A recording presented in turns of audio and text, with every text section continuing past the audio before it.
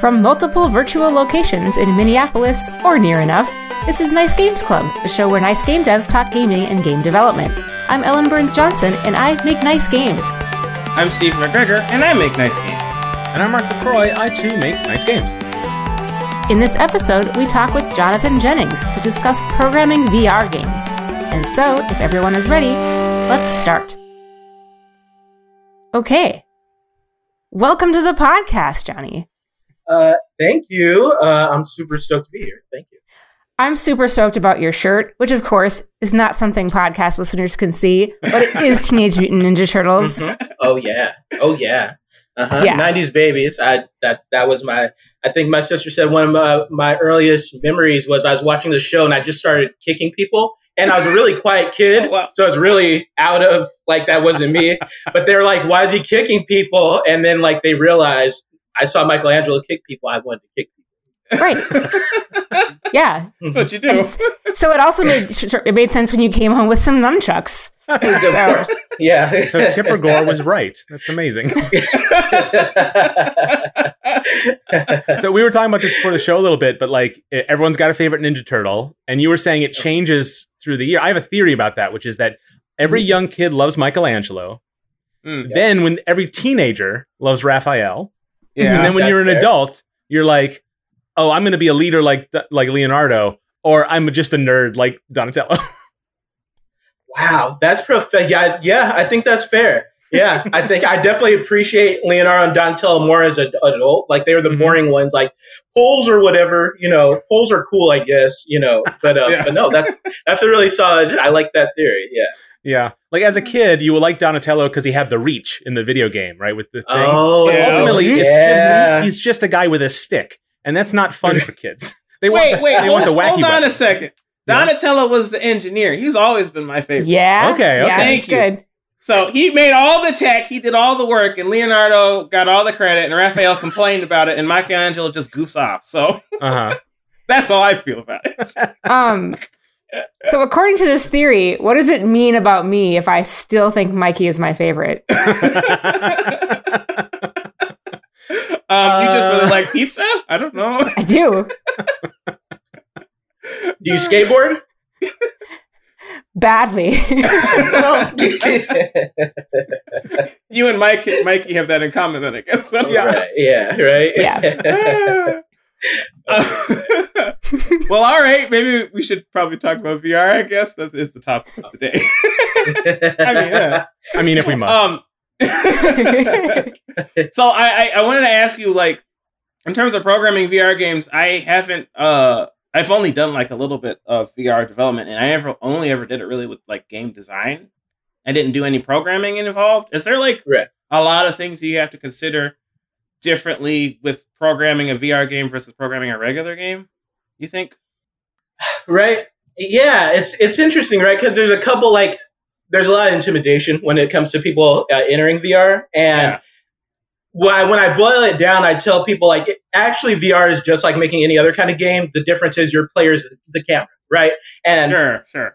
that is a very simple difference, but the things you have to the adjustments you have to make around that's where the complexity comes around programming, because interactions change, the texture of interactions change, how people do everything, locomotion, all that stuff changes because there's actual person, there's motion sickness, there's and actual movement speeds, there's just a lot of the actual functionality doesn't change. It's more understanding how people interact with the experience and how you have to cater to that as an added level for VR.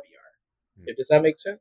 Yeah, that makes It's an sense. interesting definition of you are the camera. Because I think when people talk about VR, they talk about it's 3D and it's presence. It's like being there and you can use your hands. But the principal difference is that you're the camera. In a first-person game, you control the camera. And so it's up to the designer to create the interface for that. But that I really, really like that distinction. Is that's where it all stems from. Is that and the designer and the programmer can't give you the interface. It's been removed entirely, and that creates way more challenges, right? Than the other things about VR, the stereoscopic elements or the hand tracking or all those things. Like those are all incidental to that core idea. I love elegant language, and that's such an elegant way of getting at the core difference. And I can now, and haven't really thought about it this way before, but now that you've made that explicit, like you don't have to teach someone how to use their head. You know, like you have to teach someone how to use this twin sticks to control the camera. Yeah. And if they're like me, they're always going to be frustrated with it, and they'll never remember if it's inverse or not. But I know how to work my head. Yeah. So that's that's actually a totally different level of challenge and it's a different nature of challenge for the designer, I suppose. Mm-hmm. Absolutely. Anyway. I will say, as far as like teaching people that they don't have to use their head, I tried to introduce my mom to the PlayStation VR at one point, and like there's a underwater experience where you're like in a water cage, and like I put the headset on my mom, and she was looking forward, and I was like, "Mom, there's stuff happening around you, right?" But she kept looking forward, and she's like, "No, this is cool, babe. This is I love it. I love what's going on here." Like, but Mom, no, it's thank you for humoring me, Mom. Thank you. Yeah. I wonder if there's some similarities between like for people where they're like VR in a movie, like where like when you're watching a movie, you don't, unless the screen is gigantic and you're like right in front of it, you don't really move your head. You're just looking straight at the screen. And I wonder if a lot of people are like coming into VR thinking, "Oh, I'll just look at this like I would if I was sitting at home on my couch." Yeah. That's what makes VR movies difficult, right? Because the person who's creating a VR movie is like, "Oh, it'll be great. You can like look behind stuff." But people don't watch the movies that way, and they're never going to do it. But VR games are the same way. If you have like a shooter or like even like a game like Beat Saber, which is very physical, people tend to high level players tend to stand very still, right? They don't, and so I mean, Beat Saber could work as just a PlayStation Move game or a Wii game if the precision was enough. It really could, right? But you have to encourage people to actually move their head. You can't just expect they're going to. And then, but that leads really back into the like programming for it, right? Is to make sure that you can like have systems that are optimized for what you expect the player is going to do in an environment where you don't always know what the player is going to do. Yeah. Right. Absolutely. Like I think we never released it, but I worked on like on XR in general. So I work on AR, VR. But for Magic League, we had application, right? And the idea was you'd be able to project like a raycast into a room, and you'd be able to place an experience on the floor. So we programmed that. I was really proud of that. But we programmed that, and once you place it on the floor, you basically tap a button on the controller, and it rises like a tower rises out of the ground, right? Oh. And functionally, what I had to do was like there's a spatial mesh, and you basically project this ray, and it basically makes a collision on the mesh, and then that's where you consider the experience. I guess that's like the core. That's about all you can do, because after that point, like I don't know what your room looks like, right? Like you might put on your couch, you might put on your coffee table, you can put on the floor, who knows? So it's kind of it's really interesting. Like there's a point of I have to kind of trust the system to do what it does, and then let the player go, right? Like it's really interesting. Yeah. And you have to account for elegant failures, right? Like exactly. you have to, because you can't account for every situation. So you have to make sure that the player understands that if they quote unquote do it wrong or don't follow the instructions, and of course nobody reads instructions, then that they understand that like, oh, this isn't the optimal experience that was set up for me, that was designed or developed for this. So I'm not going to be mad at it, even though they're like, because there's just way more edge cases, especially in AR. So many. Yeah. 100%. And developing like algorithms to recognize those is like either from a design perspective, you could say like, oh, we're not going to account for all that. We're not going to make it complicated to develop. But then we need to make sure the UX accounts for that. Right. Or we make it easy to approach and sort of a magical just works experience. But then it places way more burden on the developer to like recognize those edge cases and resolve them. Yeah, absolutely. And I know that's one thing, I guess, when I first started working, the Magic League was the headset I was really excited about. It still lives, but I wish that it was more popular than it is. Yeah. But the first thing I imagined, I wanted to make like my apartment into an armory. I wanted to like have axes and swords and maces all over my walls, right? Yeah. And there's ways to do that, and very much like you're talking about, Mark, like the design concept is, so the way the Magic League works is you can essentially tell it when it's generating that spatial mesh.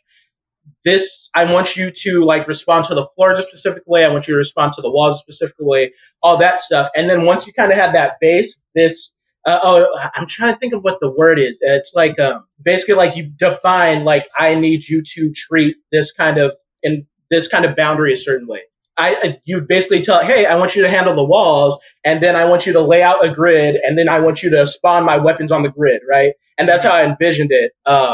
And yeah, so but it's very much like you said, like it's kind of understanding like what the Magic Leap can give me as far as like tools to work with things, and then kind of working with whatever those controls are. Hey, I know what a wall is. It's like, oh, okay, if you know what a wall is, then I can give you a grid, and then we can work together and put weapons all over a wall.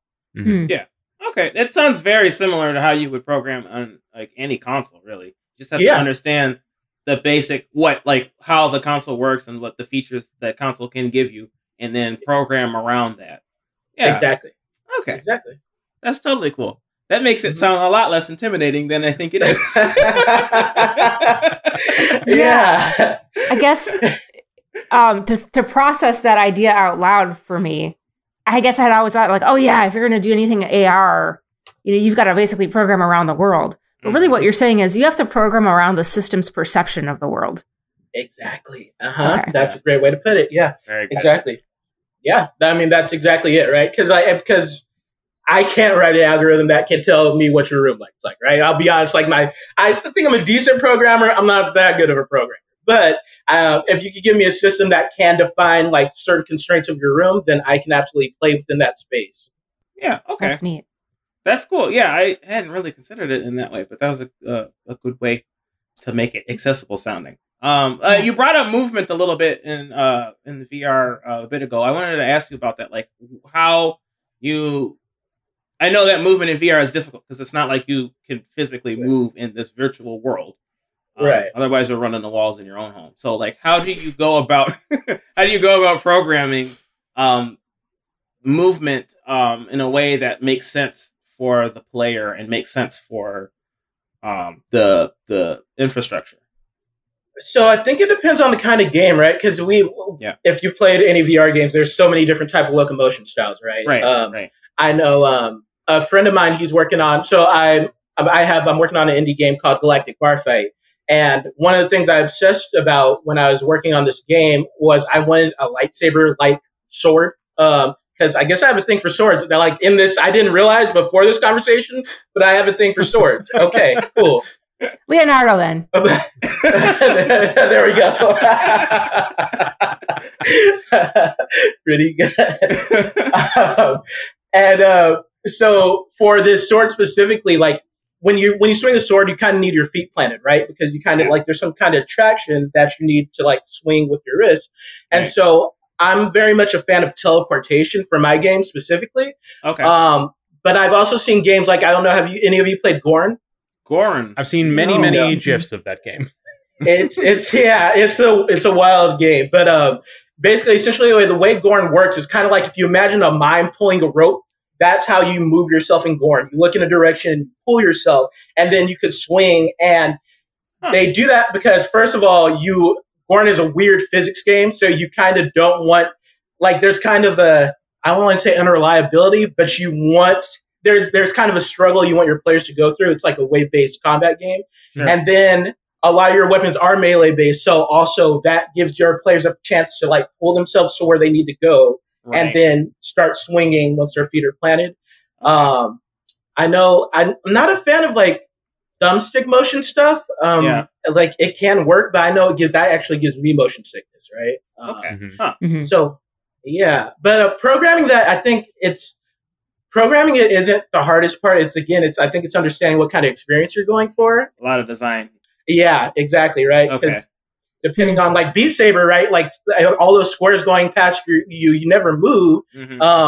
But I think that works for the experience they're going because like you want to be more focused on the rhythm, you want to be more focused on all the things coming at you and kind of dodging the walls and all that. Like it's it's really depending on the experience, like how you want players to move and the world to move around them and all that changes. Yeah, I guess I'm thinking about it in like terms of development largely because like I think that like I think a lot of the difficulties with like creating a VR game is design, like you're saying, like because there's a new constraints and new possibilities due to this medium, but there's an aspect of VR development that like isn't maybe talked about as much. I guess like there's a lot of these back end challenges. I think. I'm saying that like I know what I'm talking about, but, but I think like it seems that I think that's what intimidates me a lot about VR stuff is because like I think I could design a VR game that would feel intuitive enough for a player, or at least like they can explore the world or stuff. But like developing that seems scary to me, and I think part of it also is just like the optimization of it, right? Like VR takes a lot of it takes a lot of power in order to run these things. And so like you need to make sure that your game is capable running in whatever your application. Yeah, absolutely. Optimization is absolutely. I think that's probably. I would say that's like definitely one of the most challenging aspects, right? Because sure. Yeah. And so it depends, right? It depends on the headset because like something like the Oculus Quest, which is mobile, it's like a mobile chipset. Like a really advanced mobile chipset. But for something like that, I have to, in order to make sure my game runs well, I had to make sure I had really optimal textures. And then doing that while making sure the game looks decent. Because, I don't think people go into VR expecting mind-blowing graphics, but they do want to look nice, right? Right. So I think tethered VR is a little bit easier to develop for, but there's the complications because you're rendering in two eyes, right? So it's basically like a split screen game all the time. And it's more complex than that even, right? Because it's a split screen game, and you usually have a third camera that is in the center of both eyes. So it's like you have a center eye that sees everything in front of you. You have a left eye, and then you have a right eye, and then those give you the kind of stereoscopic like depth perception that you need. Okay. So it's just like a lot of rendering to get everything to look great, and then optimizing it is just, of course, making it run well so that people can enjoy it and not get sick because your game hangs at the wrong time. Because if I'm playing Beat Saber and it pauses, I'm ruined, right? I think on the floor. Yeah. And isn't there also like shaders also represent an interesting, unexpected challenge in VR because a lot of texture shaders and materials rely on the fact that it's a single camera to trick you into thinking there's more detail. And in VR, you can't actually pull those same tricks, right? I wish I remembered more details, but I heard a talk a long time ago about just the simple things that make games, like going back to like the PS2 era, look way more realistic than the sort of like a mesh that those systems could do would allow. Suddenly you lose access to that tool. And even though the computers are so much more powerful now, suddenly it's this weird handicap you didn't expect to have. Mm-hmm.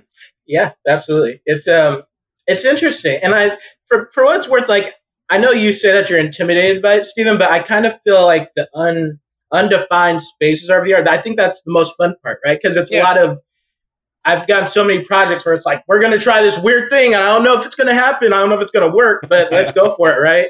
And it's just cool, like seeing what works. It's cool seeing what doesn't work. It's cool seeing what's uncomfortable because you kind of realize like with VR, the games, it's not just about the play experience. Like, right, you're like, there's a physical demand on your players, and it's just just important to recognize like who your audience is and who you want to play your game. I know games accessibility is a huge topic in general in games, but I know I saw Robin Hunicke talk at the last Oculus Connect, and she was running a panel on accessibility in games, and she made some really great points. Like, especially for our generation, we're going to get older, and we're going to want to. Like, I think I'm going to be a 6-year-old gamer, right? Like, give me 30 more years, I think I'm going to still be playing, and like, it's important we think about accessibility now because we're going to be the people that the future game devs hopefully cater to, right? So it's kind of important just to develop that language now. Like, we want to know our audience, and we want to know who can't play our games and what we can do to make sure that they can. Oh yeah, no, I agree. That's totally important. And I like how you described like VR is effectively uncharted territory, even though it's been around for I don't remember the exact year. What, 2 years, 3 years, 4 years? Oh, it's been around for a long. Actually, I think like the '90s, like Disney was doing like a virtual Aladdin ride. Yeah, you're right. So it's been around for a while. Like, and we have what's the Virtual Boy? There we go. Right. Oh like, yeah. So, of course. We've been experimenting for a while. It's just now we actually kind of are in a place to actually build on like the core technologies, right? And there's more of a traction. Like modern VR sort of started in like 2015, 2016, and like it's 2020 now, so that's like 650 years ago. Is that right? Give or take. Yeah. Time is pretend right now, but yes. True. Makes the calendar math even more complicated. Yeah. So it's been a while. Oh, that's funny. So, you said earlier before we started recording that you are a VR dev that's working on Mac. Explain yourself. I kind of love, like, you guys like really like, it's like everything stopped, like a record scratch in the background, like wow, interesting choice, huh? I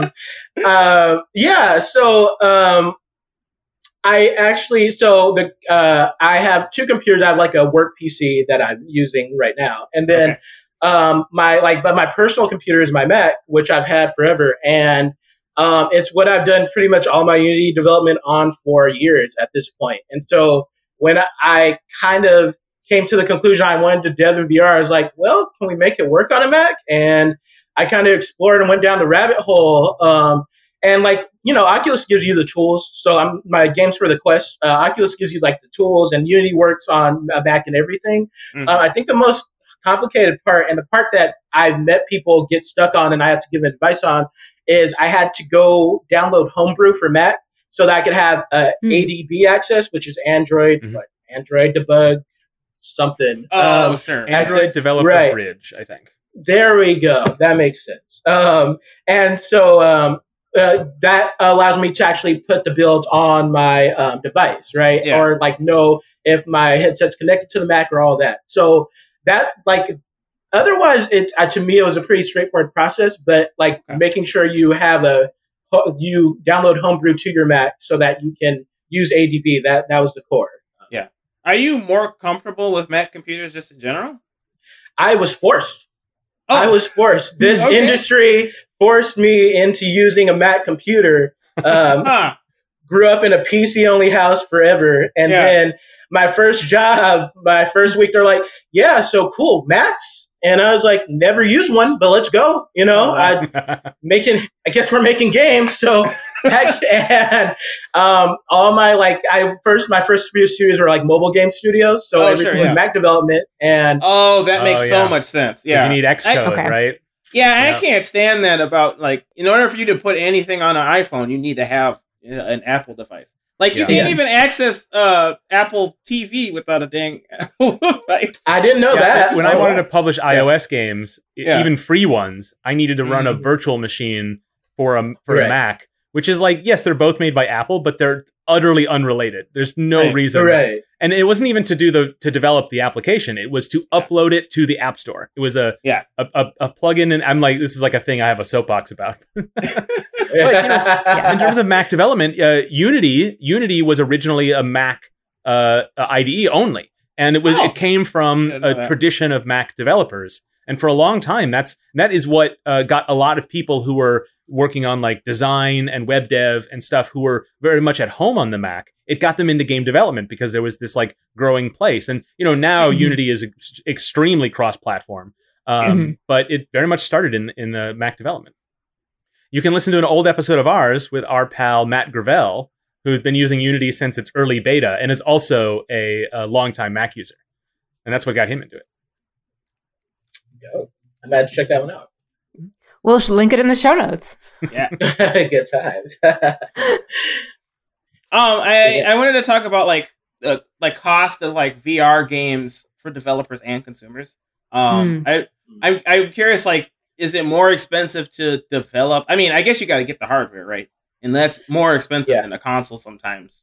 And I don't know. I assume they're more like dev kits for consoles are expensive too. But like, I'm wondering if you feel like the cost of like developing on a VR device is more expensive for developers.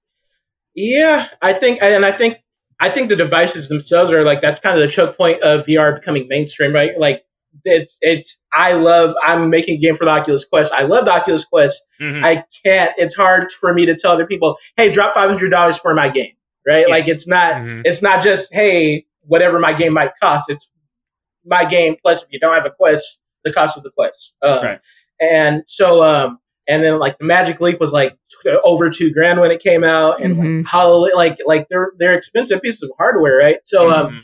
there's no like developer kits. You basically buy the device and you just put it on. Or I guess you could consider all of them developer kits, depending on how you want to look at it. Because technically, the first Magic Leap was a developer kit itself. Like, yeah, it's unfortunate. It's unfortunate how high the costs are, and like again, as far as like assets and stuff, that stuff's not more expensive. Right. It's more just that initial cost of getting the headset, which is a bummer. I really hope. I kind of feel like if VR headset costs don't drop, which I hope they do, then I think VR arcades are the only way I can really see VR taking off, like in the relative near term. But then the virus happened, so Right. that's unlikely. Yeah, not so near term. Right? Yeah. Right. Yeah. Yeah. So we'll see. Okay. Well, I know that like there are VR games you can get on your mobile devices. And I normally when I think about VR games, I don't consider that, but that is an aspect of it. And almost everybody has a phone at this point, so like, right. but like that is a potential avenue, and I think that people are trying to lean towards that some. But I don't know that there's been a lot of Right. I don't know if there has been a lot of advancement in that area in that direction. The opposite of that, in fact, Samsung Samsung and Oculus are no longer developing the Gear VR platform. Mhm. A lot of that got moved over. A lot of those developers got moved over to Quest, Okay. which is good. Is they all had a life raft. But Google has stopped Daydream development. And Cardboard is still a thing, but it's very much promoted, as it always has been, as like low cost for developers, hobbyist focused. I think the market just wasn't there enough, even though that is the easiest way to get into VR. And the experiences, were not as robust, but still pretty good for essentially the cost of nearly nothing. It just didn't find the audience or the developer base.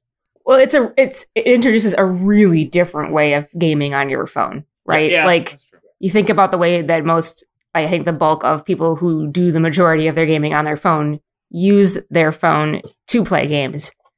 It's that habit is counter to the idea of sitting down, putting on a headset, and staying in one place. Right. Yeah. It's like having a bicycle, but then also using it to run a generator. Like they both do it does both those jobs, but they have nothing to do with each other. Right. Yeah. They're very different. Right. So I think, I wouldn't be surprised if it comes back around later, but I think, coming back to what Johnny was saying, like I think costs might have to come down. Mm-hmm. I think that's one area. Like, so I think we're going to be studying Pokemon Go for a long time because I think it was a really special experience, and I think like we're still kind of appreciating why. Like, there's between Pokemon brand, like the technology, phones, like I think a lot of things merge, and people kind of all of it merged in a really seamless way. But I think that's one reason I was not a big augmented reality fan, but after like seeing and understanding Pokemon Go, like people have their phones on them, right? Yeah. And people like to game, but I think we like to game with our friends, right? And I know at my office before the virus, we would have the artist, a few of the programmers. I think, it was mainly the artists and the programmers. I think a couple times producers joined us, but like there are 10 of us that would walk outside and we'd go on a raid because there's a raid right down the street from us. And we'd sit there and we'd talk like while we were doing this, and we'd shoot the breeze and talk to each other the whole time. But like it made it a social experience. And it was so funny because people saw us out there and the office across the street came out and they're like, hey, do you guys play? And we're like, yeah. And so they jumped in, and like it was one time a guy was driving down the street and he actually stopped to join in our raid. Like, wow. I think there's something to like AR and having an experience that people can kind of just jump in on. And I definitely think that's something that Pokemon Go does really well.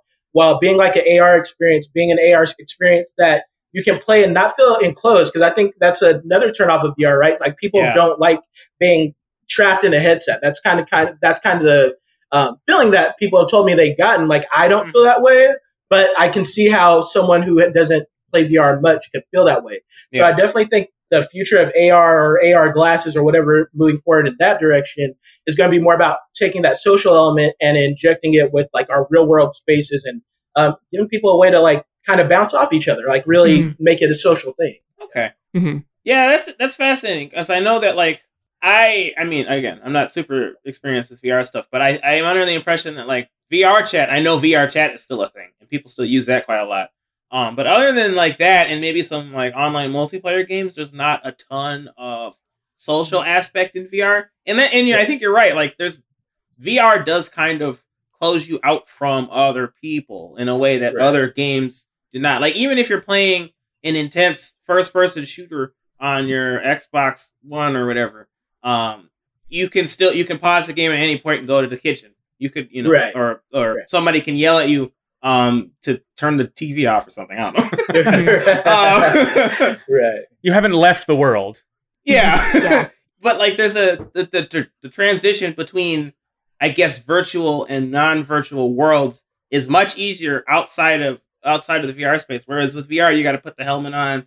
And even if it's easy to put the helmet on, you're still like out. It blocks your vision from everything else. Right. You're closing. Yeah. Yeah. Like you said, you're closed in. It feels like, I think a lot of people experience that closed in thing, like you were saying.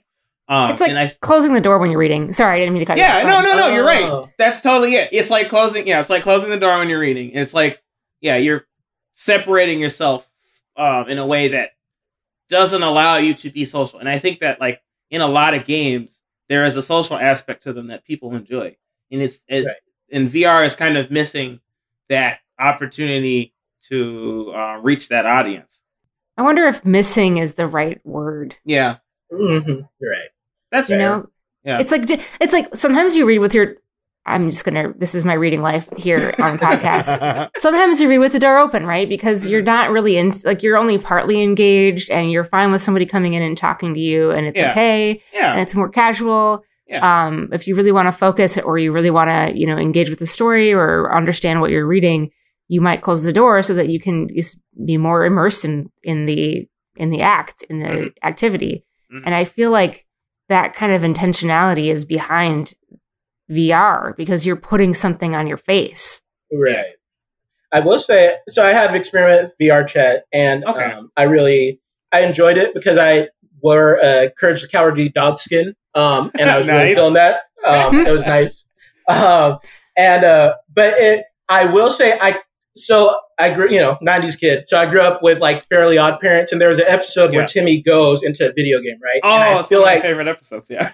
VR chat was the first time I experienced that. Okay. Because it was such a weird, there was a lot of weird stuff going on, but it was a really surreal, weird, like it's kind of like, it makes me think of like when I first went to chat rooms as a kid, right? Like it's just, hey, people out in the world, I exist too. And they're like, hey, we exist. And then you see them run off into a portal and it's like, I want to follow that guy who looks like what? I saw like Charlie Brown or, there's so many, there's Fry from Futurama, like anyway, but it was just a really, it's a really interesting experience. And I think there's something there. I just think we have to, I guess I would love to deconstruct why, like, I don't know if you guys got into like chat rooms much as like teens or kids or whatever, but I kind of think it would be really good to go back and kind of study that and figure out how to make it feel communal like that and in VR. I don't know if that's possible, but I'm kind of curious.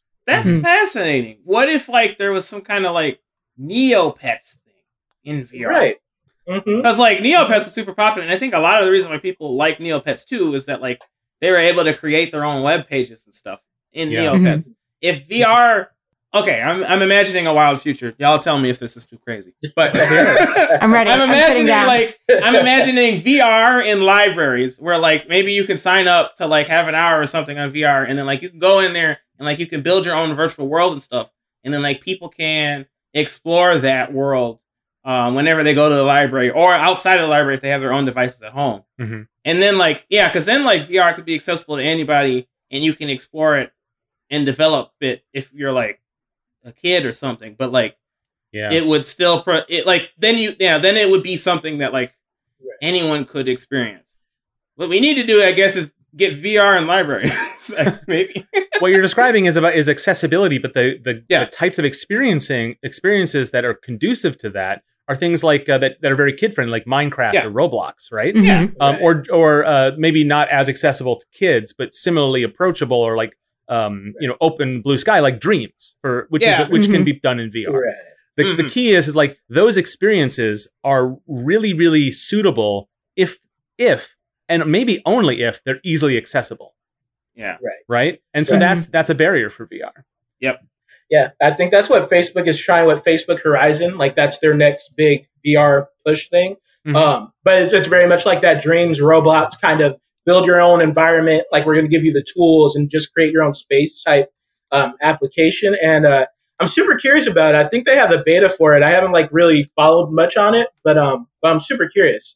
It sounds like they're putting a lot of energy into it. So yeah. I'm super curious. For all the hate that Facebook gets, deserved and undeserved, both, they are actually trying some interesting things, but they're the only ones really focused on that because that's what their company is, right? And which ends up being a thing that players and developers don't want necessarily, but is also researchers and people imagining the future of VR get excited about. So it's a weird. It might be a while before they're able to convince people that it's a good idea, and probably much longer for them to convince people to trust them with that idea. Yeah. Mm-hmm.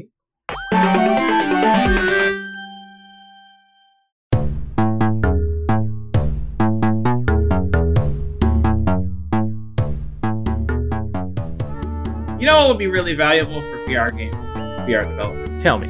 Feedback. It's beautiful stuff. I love it so much. You can use that to iterate off your games and learn more about what is going well and what is going wrong with what you're doing. It also helps us on Nice Games Club.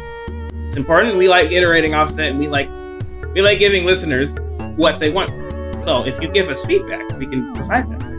I mean, sure, but how is that even possible, Stephen? We've got this little thing called the intranet that we developed on our back end. Wait, you developed the internet? The whole internet? No, it was a team effort. We all did. Use plural developed the internet? Yes. Y'all developed the internet? Together as Earthlings, we have made the internet. Oh, everybody developed the internet. Yes. You can give us feedback at nicegames.club/feedback. One thing we're particularly looking for is where you're listening from. We get listeners from all over the world, but we'd like to know specifically where you're from. Let us know, and we can start catering to that kind of that content, that demographic. So let us know at nicegames.club/feedback. You all have to learn Japanese now.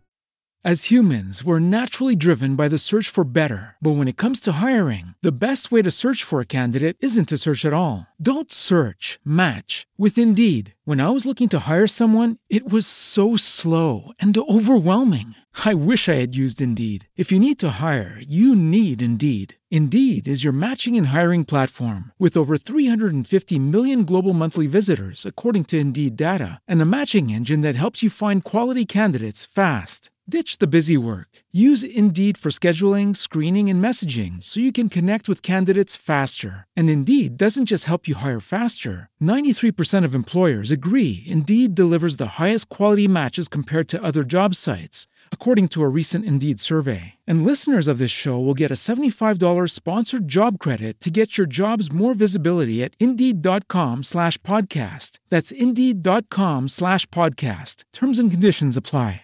What's the easiest choice you can make? Window instead of middle seat? Picking a vendor who sends a great gift basket? Outsourcing business tasks you hate? What about selling with Shopify? Whether you're selling a little or a lot, Shopify helps you do your thing, however you cha-ching. Shopify is the global commerce platform that helps you sell at every stage of your business. From the launch your online shop stage to the first real-life store stage, all the way to the did we just hit a million orders stage. Shopify's there to help you grow. Whether you're selling scented soap or offering outdoor outfits, Shopify helps you sell. Wherever and whatever you're selling, Shopify's got you covered. Sign up for a $1 per month trial period at shopify.com/try. Go to shopify.com/try now to grow your business, no matter what stage you're in. Shopify.com/try. Everybody in your crew identifies as either Big Mac Burger, McNuggets, or McCrispy Sandwich. But you're the Filet-O-Fish Sandwich all day. That crispy fish, that savory tartar sauce, that melty cheese, that pillowy bun. Yeah, you get it. Every time. And if you love the Filet-O-Fish, right now you can catch 2 of the classics you love for just $6. Limited time only. Price and participation may vary. Cannot be combined with any other offer. Single item at regular price. Ba-da-ba-ba-ba.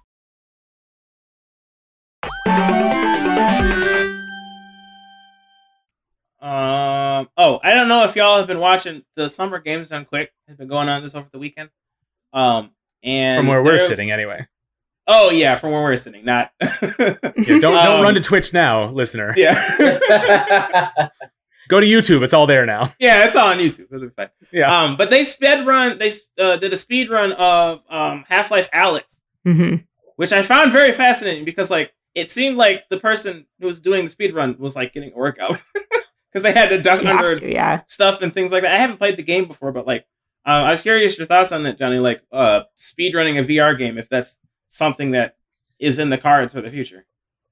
I wouldn't be surprised, right? I think there's a lot of directions to go. I know. I think it was Achievement Hunters. They had one of their writers or one of their a member of their team play through.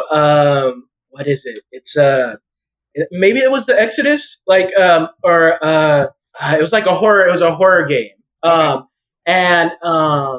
Oh man, you know the movie where the girl throws up all over the priest and she's like, The Exorcist? The Exorcist. The Exorcist. Exodus. What is that? The Exorcist. There we go. Yeah. It's on the tip of my tongue. Okay, The Exorcist, right? Yeah. So they had somebody play through that, and so maybe I'm a bad person, but watching him go through this horror VR game was so satisfying, and it was fun because it felt like we participating, right? As it's like they had 2 cameras. They showed the rest of the team on the couch watching him, and I was at home watching them. And he's going through all this stuff, and you see a picture fly in front of his face, and he freaks out, and I freak out, and they freak out. And so I think like watching people go through VR experiences in the future is going to be really interesting. Yeah. I don't know a ton about speedruns, but I think one of the most interesting things I saw on Gorn was a guy do a no weapons run, and he was like an MMA guy. So he basically fought like the AI and like no hands, and he was destroying them. But it was fast. Like he used actual real life skills and abilities he had to destroy this AI he was competing against. Yeah. And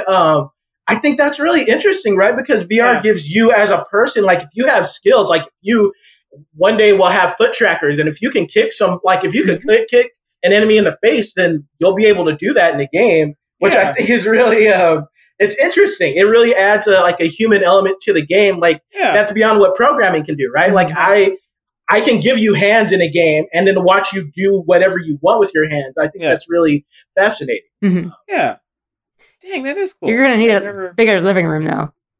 Oh, absolutely. That's true. Yeah, you can't be doing flip or cheaper furniture. True. That's one of the challenges for designers, right? Is to create physical, real experiences, but without requiring, because games are abstract, right? And I don't think a lot of designers, it's like a eureka when you realize it's like, oh, I want to make like a VR boxing game. That sounds really fun. It's like, yeah, but I don't want to make a box. If I make a boxing simulator, then like that, a bunch of people who love fighting games will not be able to play it. Right. It appeals to a different audience, and it becomes like a question of markets and advertising and like if you want to get, this is a rhythm game, but in VR, that's the sell for Beat Saber. And that works because rhythm games are physical, right? So it's a very easy translation. But when you say it's a fighting game, but in VR, like, I can't think, I mean, Steven, that doesn't sound exciting to you as a fighting game enthusiast, does it? Right? The subject matter is different from the experience of playing. But if someone, like someone who loves like Ring Fit Adventure or Wii Fit or something might love an experience that is less sort of good for them, but still about engaging them physically in a proper physical challenge, right? But then how does the VR developer convince that person to play it? Because they're not looking for that kind of game. Right? Yeah. Yeah, like what kind of genre of game is that? Because I think people like look at a genre and think, oh, you know, I'm not into shooters or I really like RPGs. How would you classify a physical? I guess there are physical games, but like, how would you classify it in a way that entices somebody to pick it up?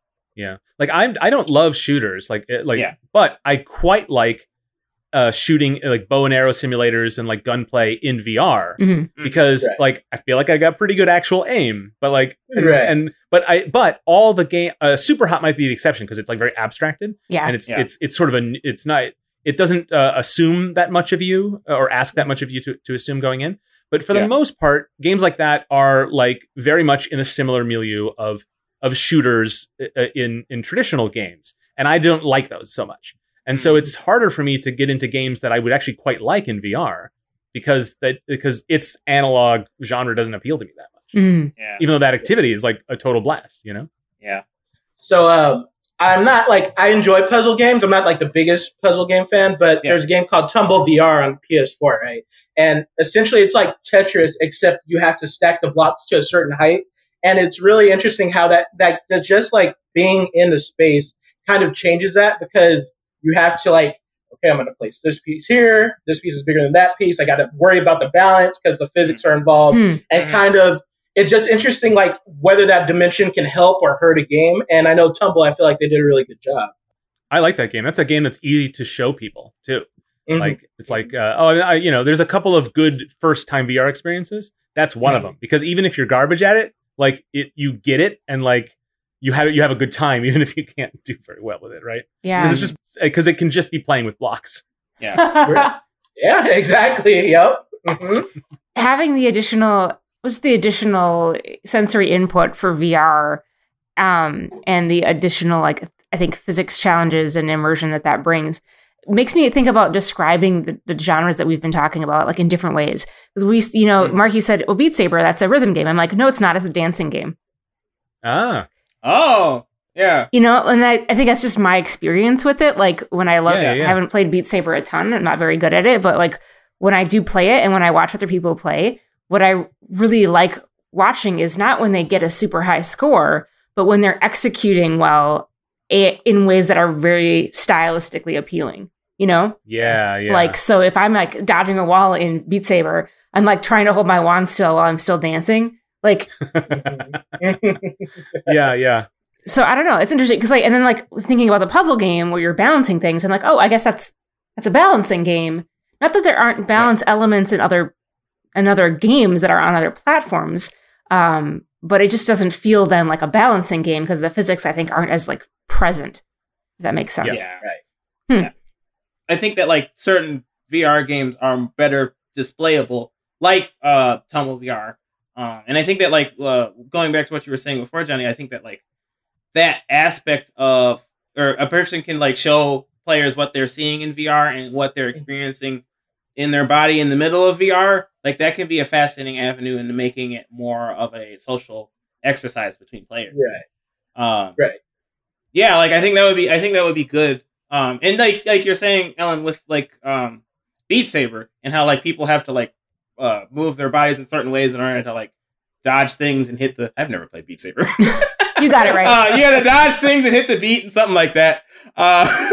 Like that can look cool in display, and like it can make, and that's something that like players, like spectators watching that can feel that presence. I think in the moment too, that'll make it more appealing just to even have it as a watching thing. It's like a spectacle sort of thing. Yeah. If that makes sense. That's something like you said before the conversation, Mark. You mentioned Facebook, right? And that's kind of like social sharing is their thing, right? And that's definitely something they should amplify more with the Oculus Quest. or Oculus in general, right? Like, because there is something special about watching. I feel like sometimes when you play a VR game, you're the star of a movie, like, and I feel like it's fun watching your friend be the star for a moment. Mhm. And I think that's something that Facebook definitely should play on or play with a little bit more. That's kind of goes back to the discussion we were having about the horror games in VR. Like, we talk about horror sometimes on this podcast, and then like how none of us really play it very much. And one of the reasons that I don't watch horror movies often is because I'm just not into what happens to that character. I'm like, yeah, you shouldn't go in that room, and you're going to anyway. So tough. But like adding additional layers between me and the experience, usually I feel like would remove me more from that experience. But in this case, if I'm watching someone go through a game and I like that person and I'm invested in their performance, now I'm way more invested in what happens in the story of the horror game than I would be if I were just watching some random Hollywood person, eat it. I mean, like that social experience of VR, of watching people play VR. I used to run a monthly VR meetup where we had a bunch of systems and people came and just played them, right? It was sort of like, it was a little bit like a library, right? For one night only. And that was fun to do because it got more people interested in VR. We could have VR developers come show off their stuff. But it was really just fun to watch people play. And that is an experience that is very much like a couch co-op game, even if you're not playing. And one of the things that a lot of people have said is like, oh, it's pandemic times.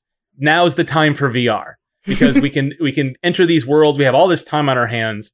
No one's going out on the weekends. But in my experience, I've played less VR since I've been locked in at home because a big part of enjoying VR is like introducing it to other people. And I take a turn, then you take a turn. And that is something that I don't think is explicitly part of the development of VR games.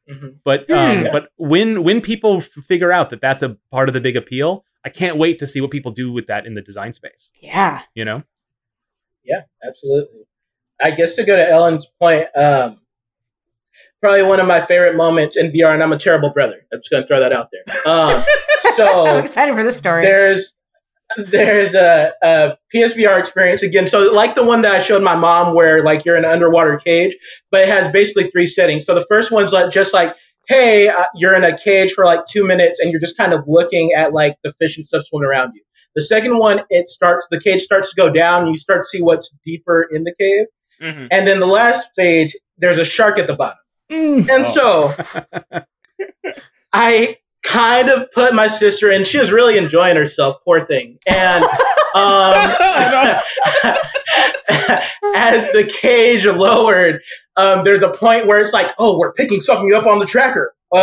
And she starts to freak out, right? And so then you start to see the shark swim around, and then at the end of the experience, the shark almost gets you. And to hear the scream, I was in tears. Oh, man. Because of remorse? I love her so much. I love you, Shani. Huh? Because of remorse? Huh? You were crying because of remorse? I'm guessing not. I love her, I love her, and she, she, That was a great diplomatic answer.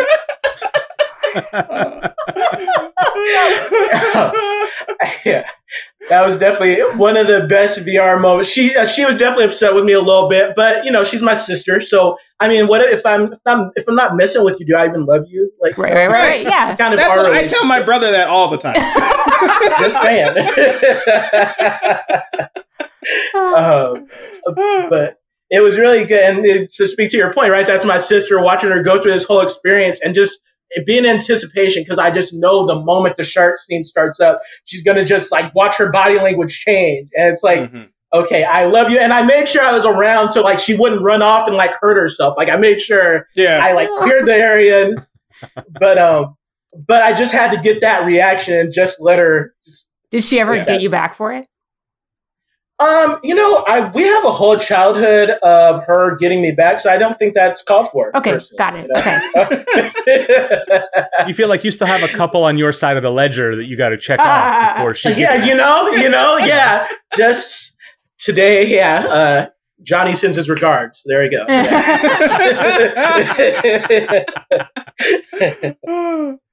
So Johnny, I want to ask, what's a thing in VR that you would like to do, but you can't because of the current technical limitations or dev limitations of VR medium?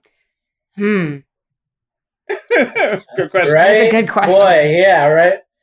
Yeah, I mean, pie in the sky, right? Like Matrix without like the possibility of it killing you, or Sword Art Online. Like I'd love somebody to be fully immersed, like feel the wind blow on you type experiences, right? Yeah. Like, or the Oasis from Ready Player One, anything like that, right? Like, because I think VR is really good at making you present and allowing you to just kind of exist in a space. Sure. I just think, I know when I've played VR, I think my favorite moment in VR is when you either hurt yourself or you realize, when you forget that you're in a VR experience, right? Yeah. So I played a game called Drunken Bar Fight, which I really enjoyed. Basically, you go to a bar and you just start swinging at guys and they swing back.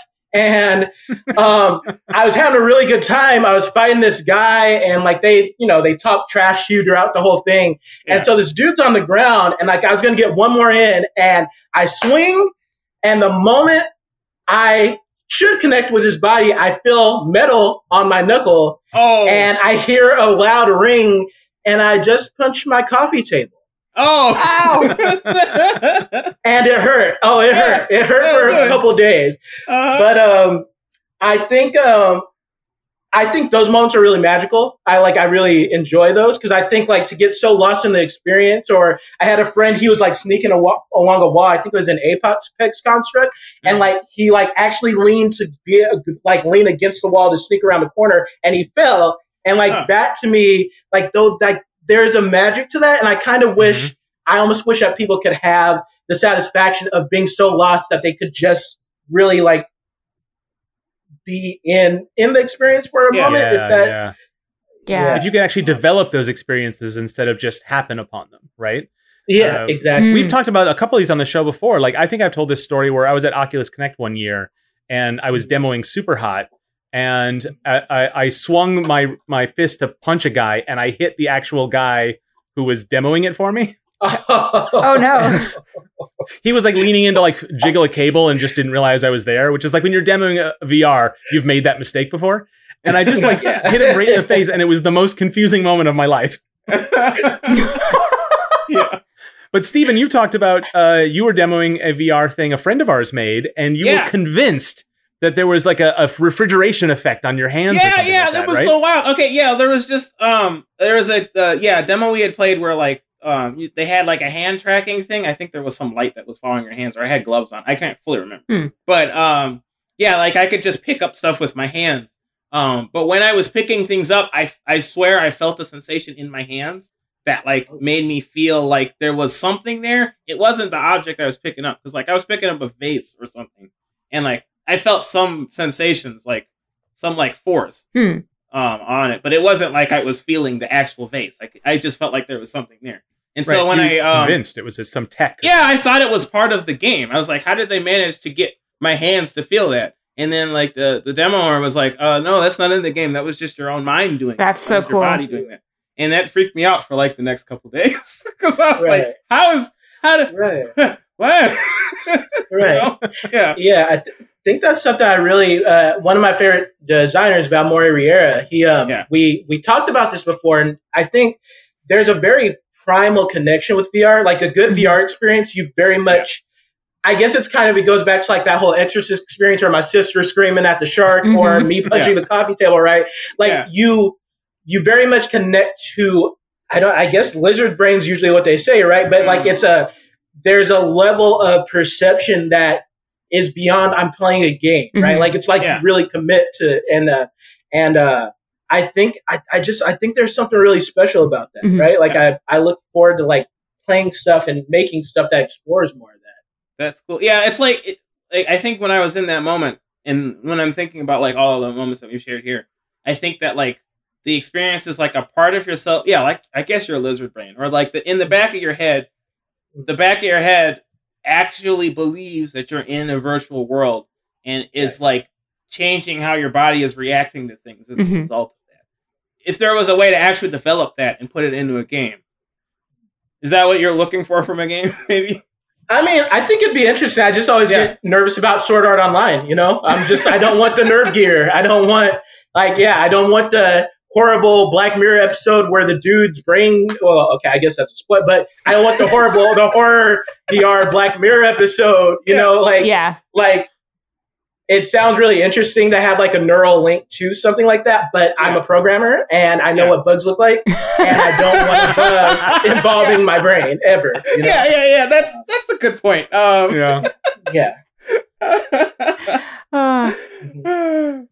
I'm curious, Johnny, whether you think, if there's even an answer to this question, do you think that the most significant developments in VR over the next few years will be technical, or do you think they're going to be more around like figuring out some specifics of human perception, reaction, and psychology to help make those experiences more immersive?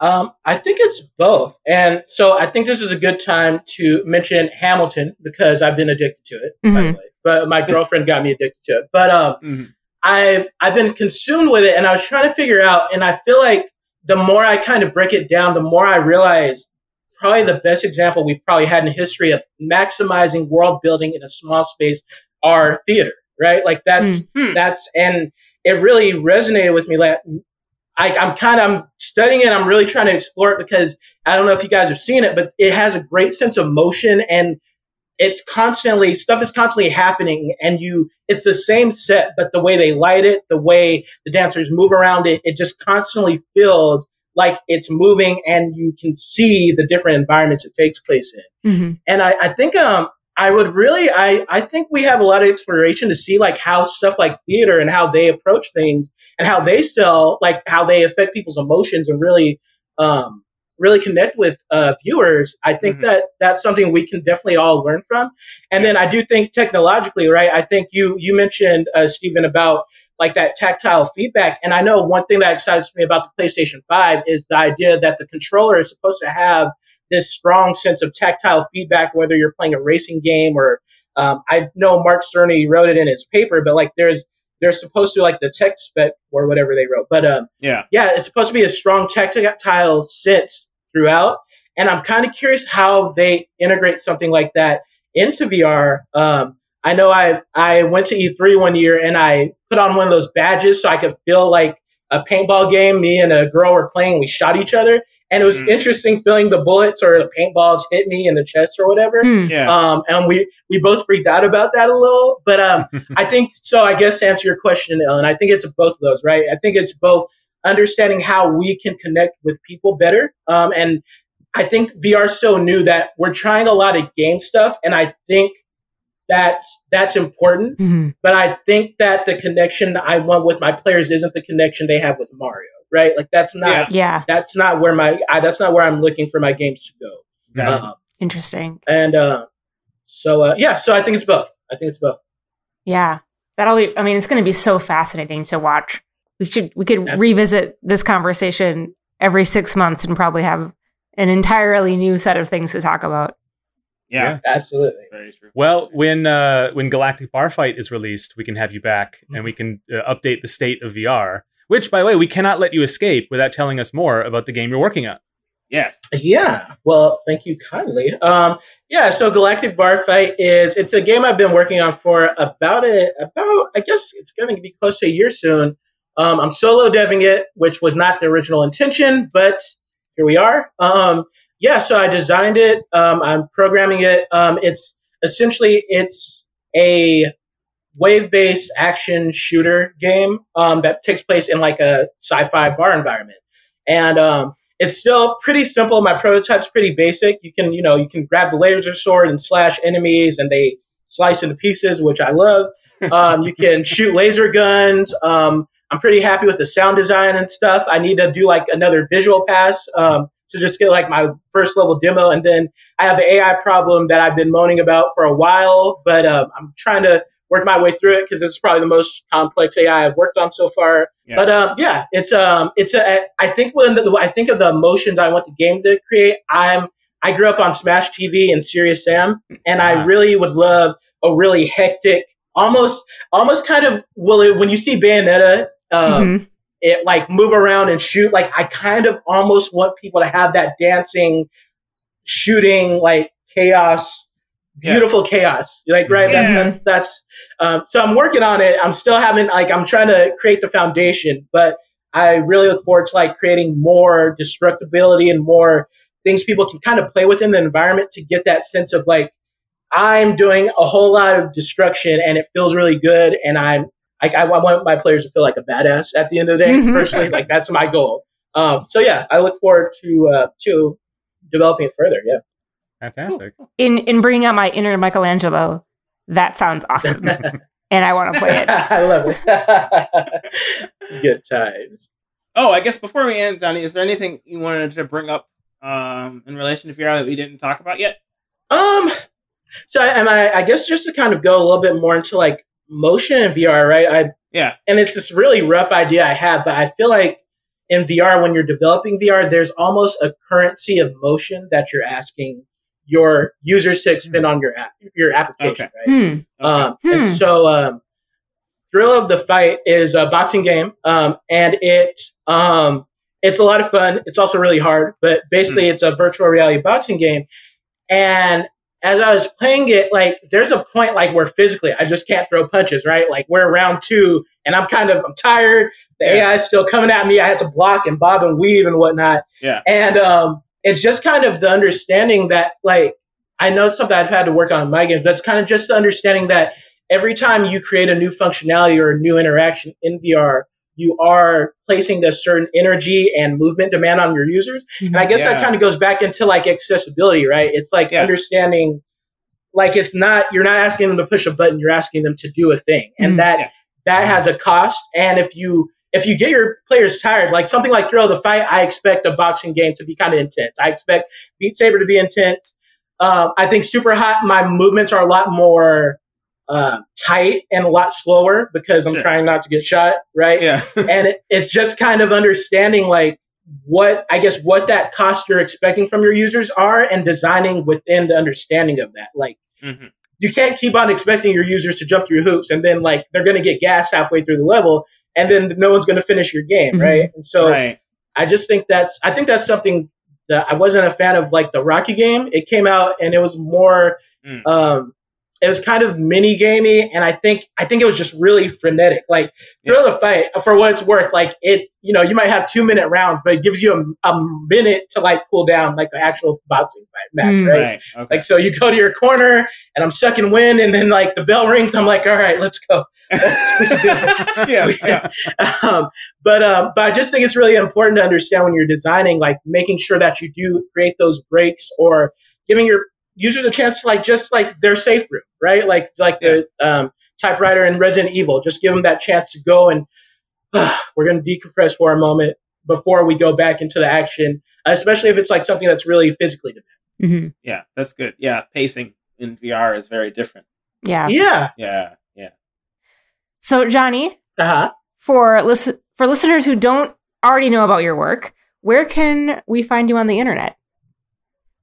Well, I probably accept too many LinkedIn invites. So if you look at Jonathan Jennings and VR, then I'm right there. There's that. My Twitter is @JohnnyJ17.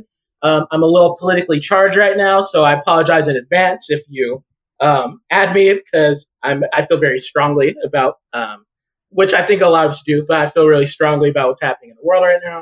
Yeah, never apologize for that. Yeah. Oh. Fair enough. And in my Instagram is ChocolateBear1990. I like to write on Quora, so if you look up Jonathan Jennings and like game dev on Quora, I like to answer people's questions because I get really frustrated when gamers call game devs lazy because I think of I've done some bad stuff when I've made games, but I don't think I've ever been lazy. Like I've made poor decisions, I've released bad things. Lazy though, that I just feel like that's always uncalled for. Yeah, we've had some words on that topic before. I bet. As you should.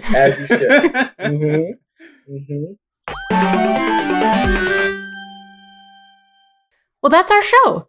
Check out our website, nicegames.club, for show notes and links to resources on today's guest. Jonathan Jennings. If you like this episode, give us a review on your favorite podcast app. And tell your friends. Independent podcasts like ours rely on word of mouth to grow. We love hearing from our listeners. For a quick way to give us feedback on the show, head over to nicegames.club/feedback and fill out a short little form. You can also get in touch with your nice hosts on Twitter at Nice Games Club, where Dale tweets about game dev resources and the frog cat. The frog parentheses cat end parentheses. Confused too? Follow us on Twitter to find out. Yeah. Or you could just email us through contact@nicegames.club if you don't want to look at frog cats. Ask us questions, suggest topics, or just say hello. So until we start again, remember to play nice and make nice.